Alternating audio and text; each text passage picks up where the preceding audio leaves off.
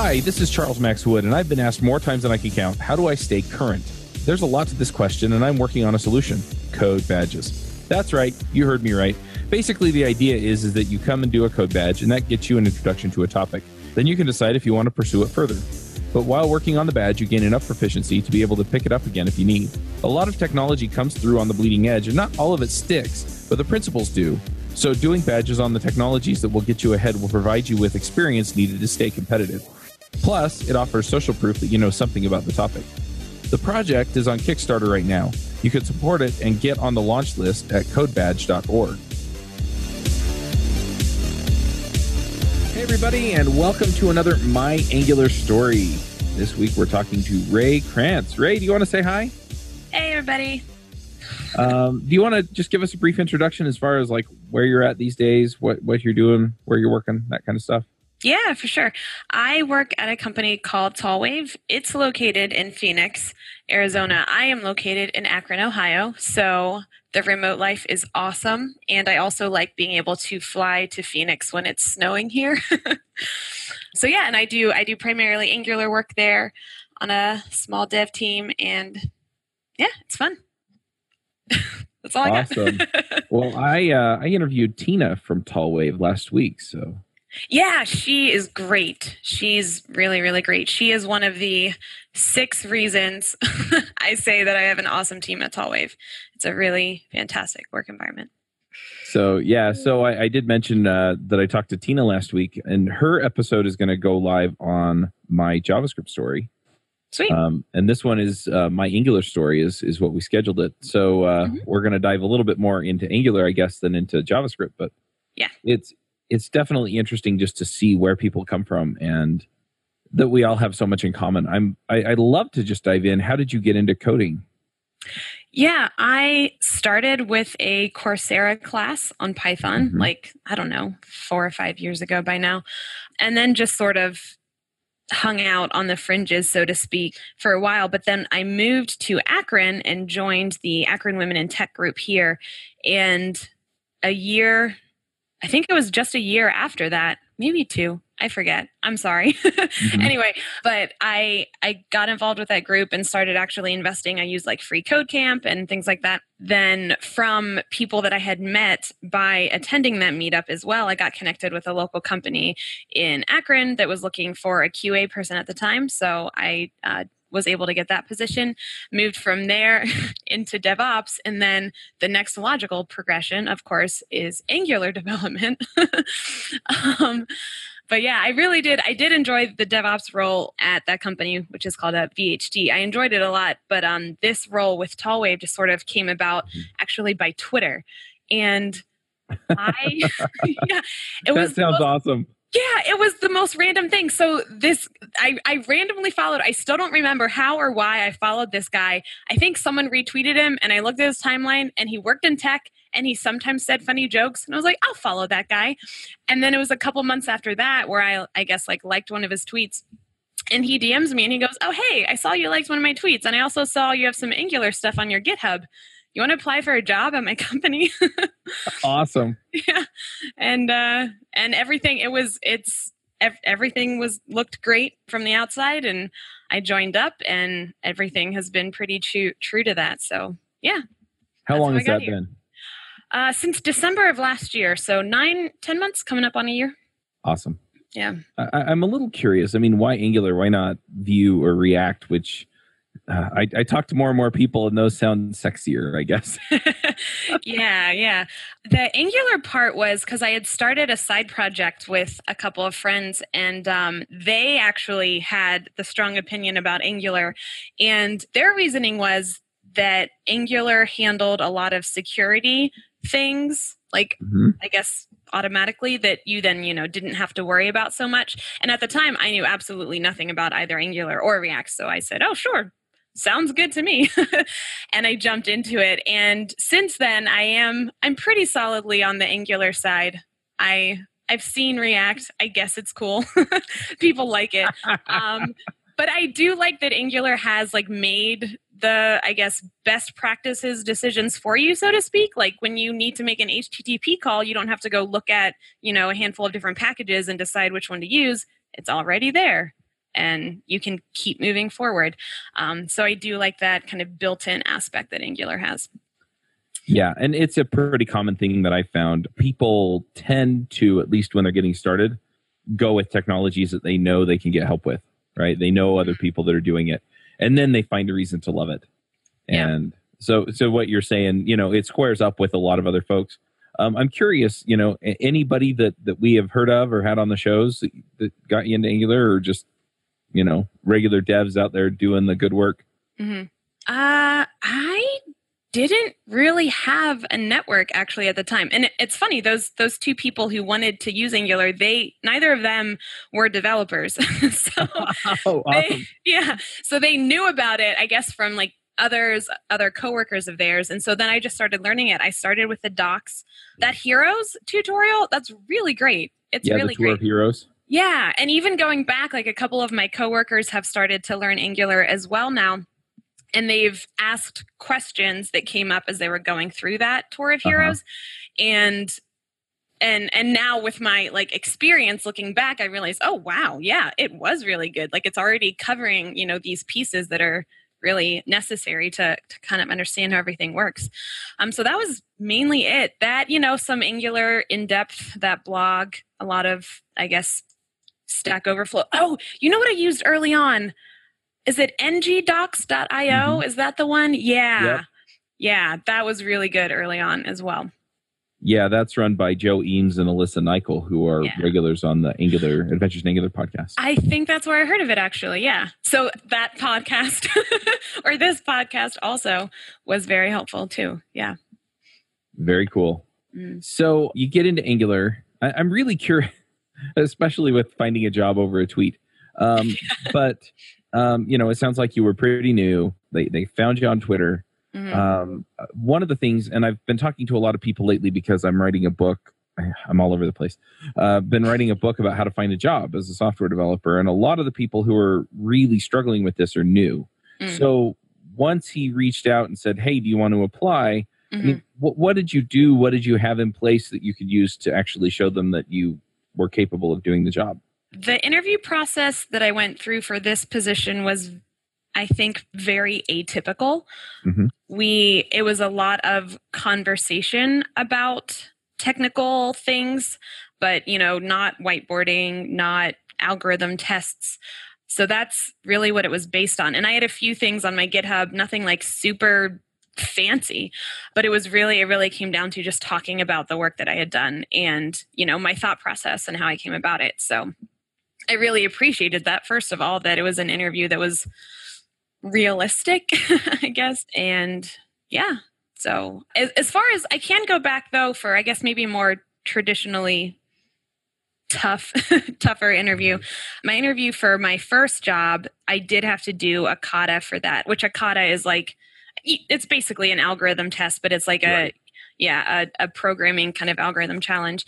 And so I sat down and I was terrified for that. And I'll tell you, even before going into that, it was one of the more simple ones that they give to, more entry level people.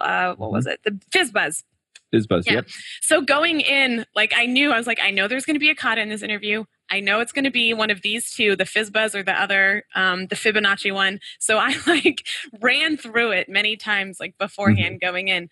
And even then I was terrified, couldn't think straight. When you sit down with someone and you're programming something, it's just terrifying. But I would say the good part and then the saving grace of it is if you feel like you're frozen, just talk out loud what you're thinking. And if they're a good interviewer, that's what they're looking for anyway, is that thought process and how you come to the solution rather than if you just have quote unquote the right answer. So that was really helpful. And then knowing people in the company was really helpful. You can't get around that, right? You got to know people. I don't think this Twitter job is the closest thing I've ever come to getting a job without knowing someone. And even then it was still a network effect.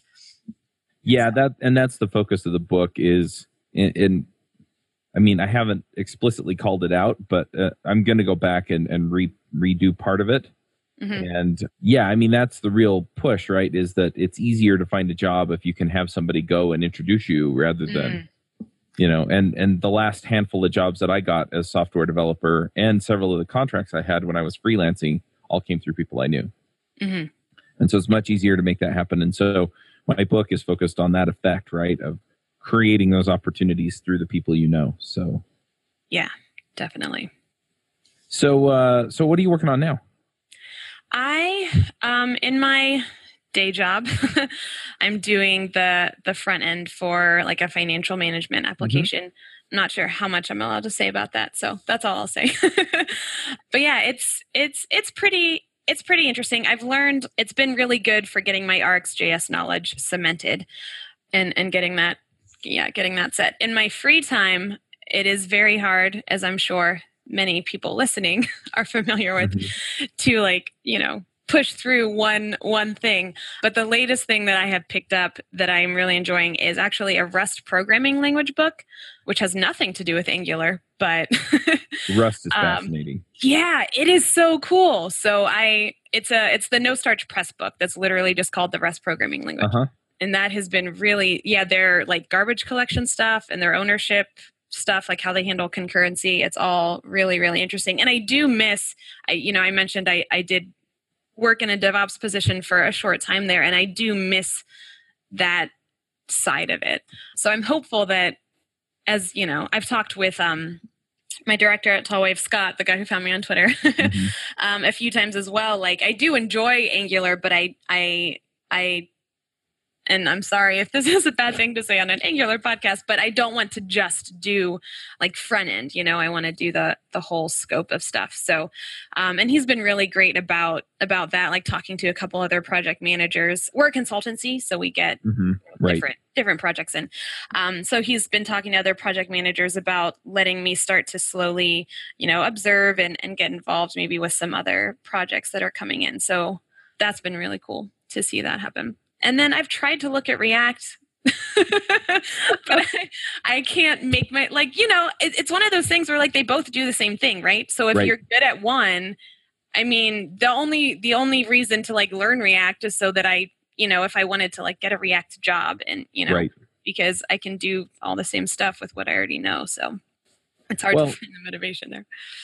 Yeah, it's interesting. I've talked to a number of people about staying current. That seems to be the two things that people bring to my attention anyway, is I'm stuck on my job search or I want to stay current. And when they want to stay current, a lot of times it boils down to either I want to learn the technologies I want to learn. So it seems like Rust, right? Or it's job mobility.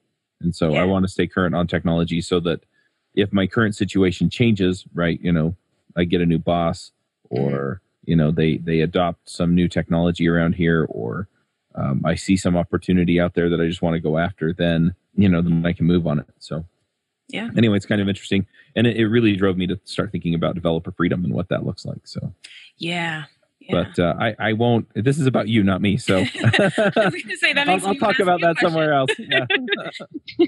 But I have wanted to look at Vue though. I mean, along those lines, I don't know anything about Vue aside from, what was it? The guy who made it came from the Angular team, right? And then wanted to make it better, like AngularJS, I guess, at the time. And then, like, I heard someone, I think actually on this Angular podcast, someone say that Vue was his vision of what Angular, he wanted Angular 2+ to be. Right. So I am curious about looking at that and kind of just playing with the differences there. Yeah, that makes sense, and it's definitely been interesting to dig into it. That's the technology I've been playing with lately. So, okay, cool. Yeah, that and Elixir. Yeah, that looks cool too. There's too much to learn.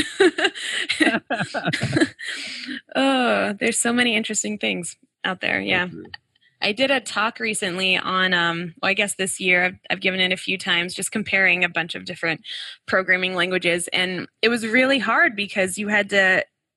It was kind of looking at the quirks and the interesting things about different languages. And it was really, really hard to limit myself to a number of languages that could conceivably fit within a 40-minute talk slot. Because, they all have their quirks. So we can link out to that.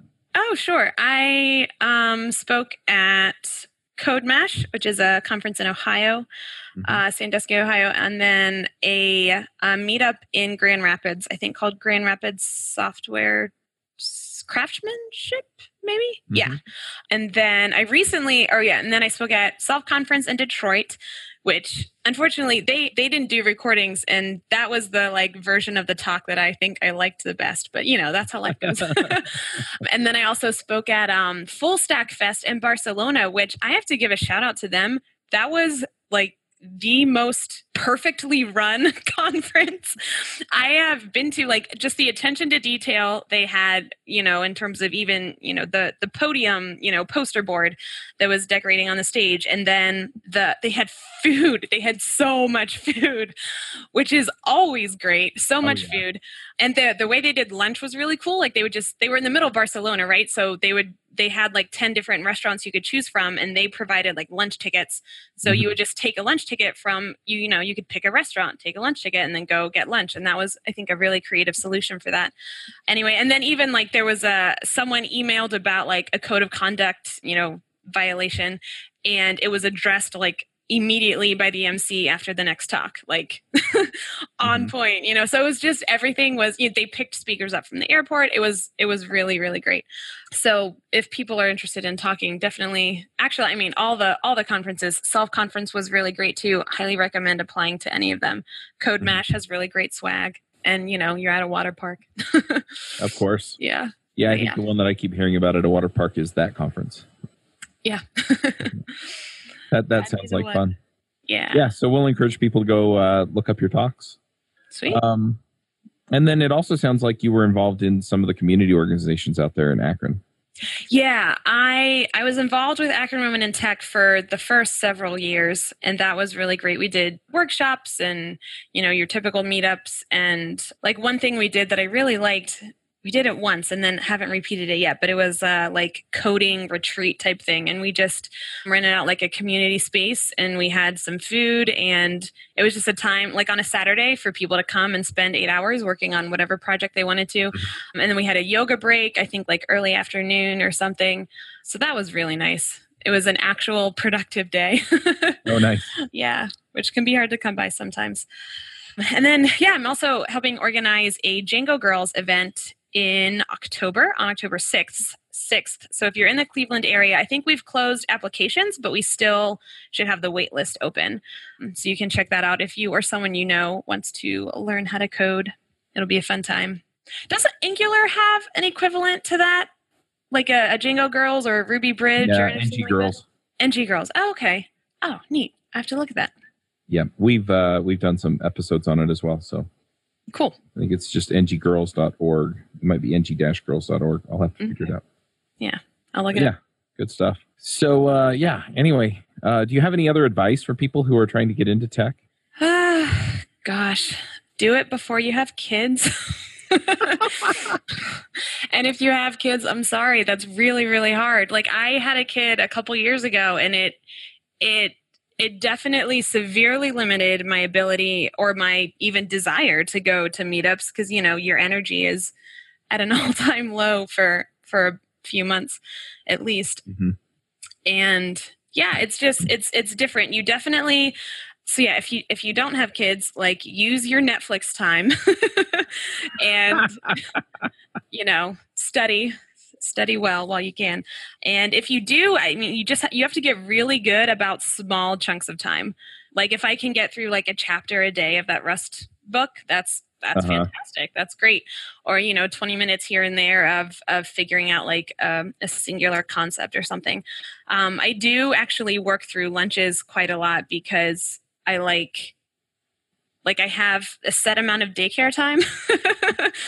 And so I try to make use of that, right? To be able to spend that like doing the things that I do enjoy, but it's hard to sit at a computer. And my kid will literally walk over to me on my computer and pull me away or try to sit on my lap. Like, it's it's a little bit of a battle. So there are challenges, and we all face those. And so I really appreciate, I know there's been more of a push lately, especially for conferences and stuff, to have things like childcare. And that is really, really important. Like, even in the days leading up to Self Conference, I was almost making myself sick from worry, because I think so 2 or 3 weeks before Self Conference, I'd been at Pi Ohio.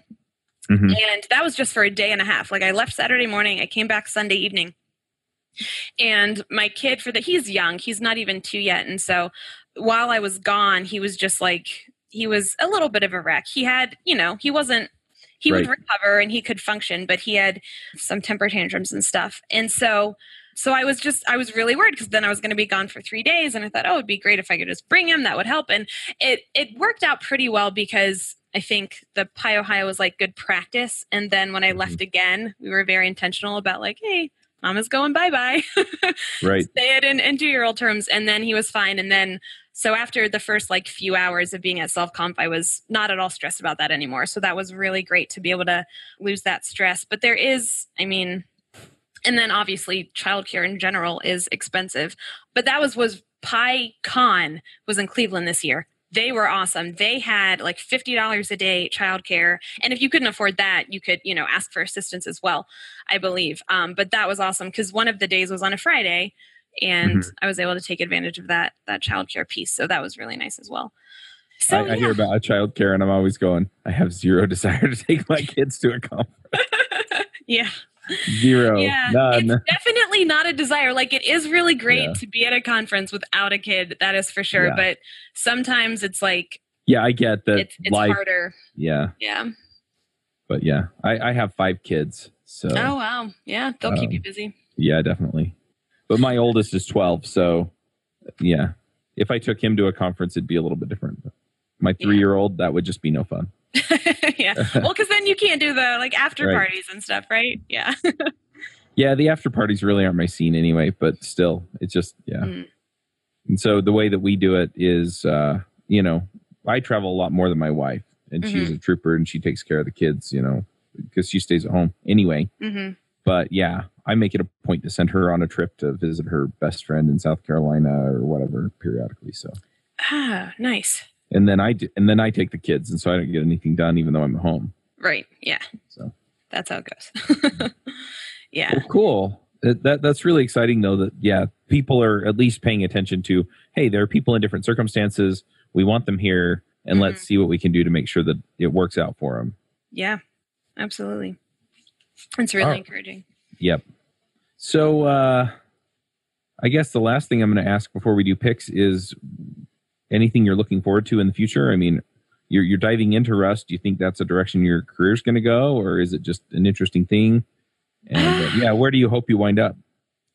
That is a really fantastic question. I broad strokes, I want to move into the software architect role. I'm naturally a big picture person, and the puzzle aspect of programming was one of the draws to it, right? Getting the pieces to fit together and making things work together.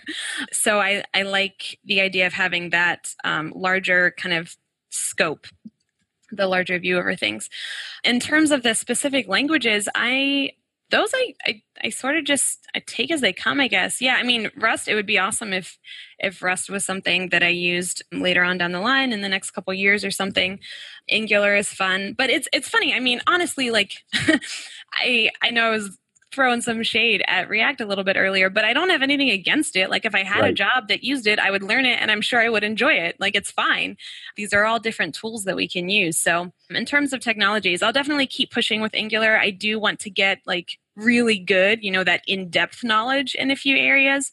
So Angular is one of those, probably Rust and or, Python for another one. And then, everything else just as it comes.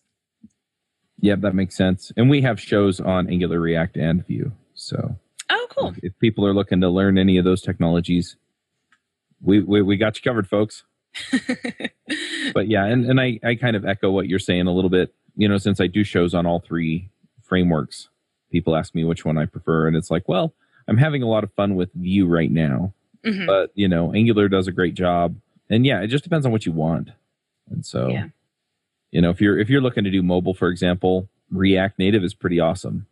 And if you're going to do React Native, maybe it makes sense to do React on your front end, but maybe not. So there are a lot of things to think about and a lot of reasons to go with the different ones. But yeah, definitely something to just kind of think about and go play with them all. Yeah. Pokemon style. There we go. Nice. Deploy more, pay less with DigitalOcean, the simplest all-in-one cloud computing platform for developers. Scale and run cloud applications faster and more efficiently with effortless administration tools to robust compute flexible configurations, networking services, real-time alerts, and rapid provisioning while enjoying industry-leading price to performance with a flat pricing structure across all global data center regions at any usage volume. Spend more time building better web apps and less time worrying about managing infrastructure with DigitalOcean. Build your next app on DigitalOcean. Get started with a free $100 credit at do.co/jabber. So do you have some picks for us? Do you have things you want to shout out about? Yeah, definitely. One of them was going to be that Rust book. So definitely check that out if you're interested in back-end type languages.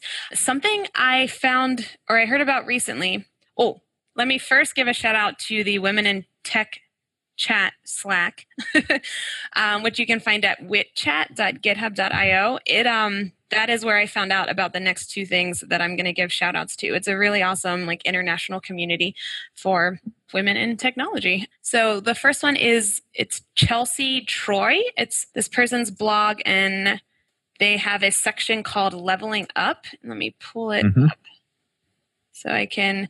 Yeah, so it looks really neat. I just found this, I think, last week, or was heard about it in the Wit Chat last week, and she takes this approach of approaching leveling up in your programming skills, kind of like a video game type mentality, right? As leveling up might imply. So I really like the strategy she has there in terms of how to learn effectively and to learn well, because how to learn is just as hard as the actual learning. So that's really neat. And then the other one is Medium, the Medium site. They have a tool called Snowflake, and it's how they assess levels.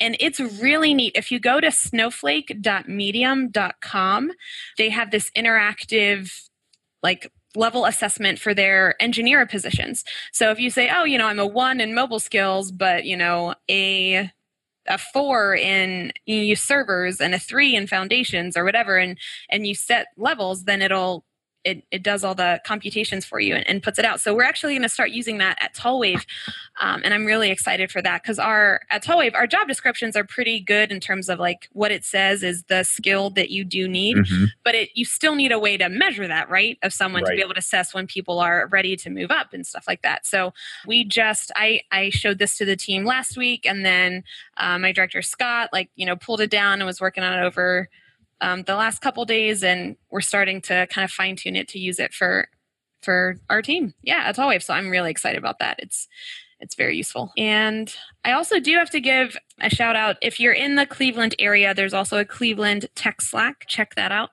It's pretty good. Those are the two I hang out at most of the time. I know everyone's on Slack overload, but I mostly focus on those two. And then I'm very, very grateful to have a spouse who is supportive and doesn't view childcare as babysitting, because I know that's a thing that sometimes people will say about when they have to watch their kid, but he's just so supportive with when I have to or decide to. I don't have to, right? I decide to apply to these conferences. I'm going to go to Spain for a week. Is that cool? And he's really awesome with it, and encouraging when I'm stressing out about leaving him home alone, because that's half of it too. It's the guilt of leaving one parent alone with a kid because they're just I completely understand. Yeah. I mean, I have help, right? I'll have my 11-year-old and my 12-year-old help with my 3-year-old. But if you're not in that position, and for a while I wasn't, it's oh yeah, I just left you home with 4 kids under the age of 8. Yeah. Yeah. Oh, I have to give another shout out to my team real quick. Speaking of kids, because this is something that came up recently.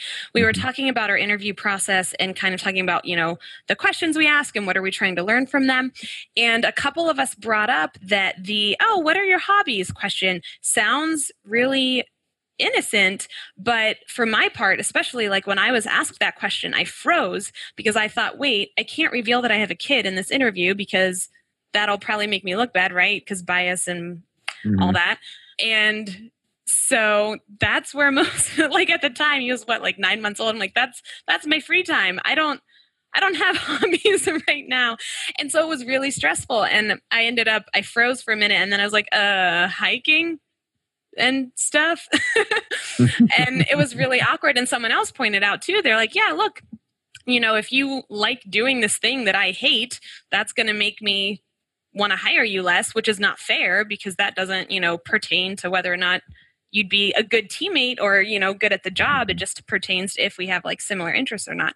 So we scratched that question from our interview process, and I was really proud about that. So that was really encouraging to kind of also be supported by the rest of my team too, of like, oh yeah, good point.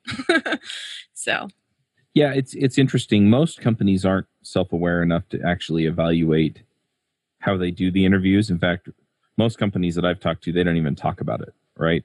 So they're the people they're talking to, they just show up, and whoever's doing the interview just asks whatever questions come to mind. And so I really love the idea of actually knowing this is what we want and this is how we're going to find it out. Like this we're going to find out what we want. Right, because that's the point. Yeah. The bias question is really tricky just because it's so subjective. Some people have a heavy bias and some people don't. And so, but yeah, just to be thinking about it, just to be aware, you know what? I'm human and I'm going to make some decisions that probably aren't the best ones. Right. So. Yeah. And that's the thing. And like, we all have bias, and it's about accepting that like, oh, I might have some bias. Like if you acknowledge it, it has less power. Right. So. Yeah. Well, I'm going to jump in here with a couple of picks. So one pick I recently updated my computer to macOS Mojave. Of course, by the time this comes out, I think it's going to actually be, I'm on the beta version because we're a couple of weeks out from it actually being released. But anyway, we actually had a little tech episode right when we started this show because of that, I think. But anyway, it's been working really well. I've been really happy with it. I ran into an issue with macOS High Sierra. I have a docking station that I spent like $200 or $300 on to, so I can run like 3 or 4 monitors, which is funny because when I code, I only really use like 2, and one's for my code and one's for my web browser. But anyway, I wanted to be able to run the monitors. And so something in High Sierra killed the display link driver. And so that's why I upgraded. But I've been pretty happy with it. I am going through a couple of things to get Homebrew working, and Visual Studio Code cannot find Git at the moment. But like if I do a which Git in my terminal, it finds it just fine. So I'm trying to figure out exactly what's going on there. But it looks like other people have had this problem and fixed it. So it's probably a 5-minute fix. But yeah, beyond that, it's working really, really well. And my docking station works now. So I can run all my monitors without having to plug into all of the USB-C ports on the side. So nice. Yeah. So I'm going to shout out about that. Another one that I'm going to shout out about, and this is another thing I've used for a while, is ScreenFlow. So ScreenFlow 8 is out, and it came with a whole bunch of new features that I never knew I wanted, and now I don't know if I can live without. So, you can set up templates for projects and things like that, which is a big deal for me because I'm getting into doing like YouTube videos, and I would like to have like the lower third in a standard way and not have to add it in every time. Before, what I'd have to do is I'd have to open up another project, copy it out of there, and then paste it into the other one. Sorry, what is ScreenFlow? I'm not familiar with that one. So ScreenFlow is a program on the Mac that records your screen. Oh, that makes sense. And it does, it has a whole editing suite and stuff in it. If you're not willing to drop, I think it's $100, $130 for the license. I've had ScreenFlow forever, so I just pay the upgrade fee when it comes back around, which is why I'm not sure on the actual price for a new license. But I totally lost my train of thought there.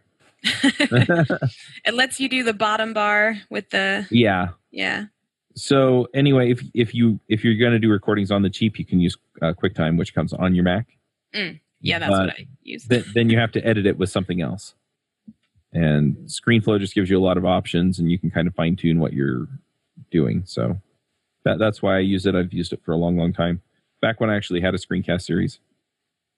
So anyway, cool. Pretty happy with that. But yeah, ScreenFlow 8 is awesome.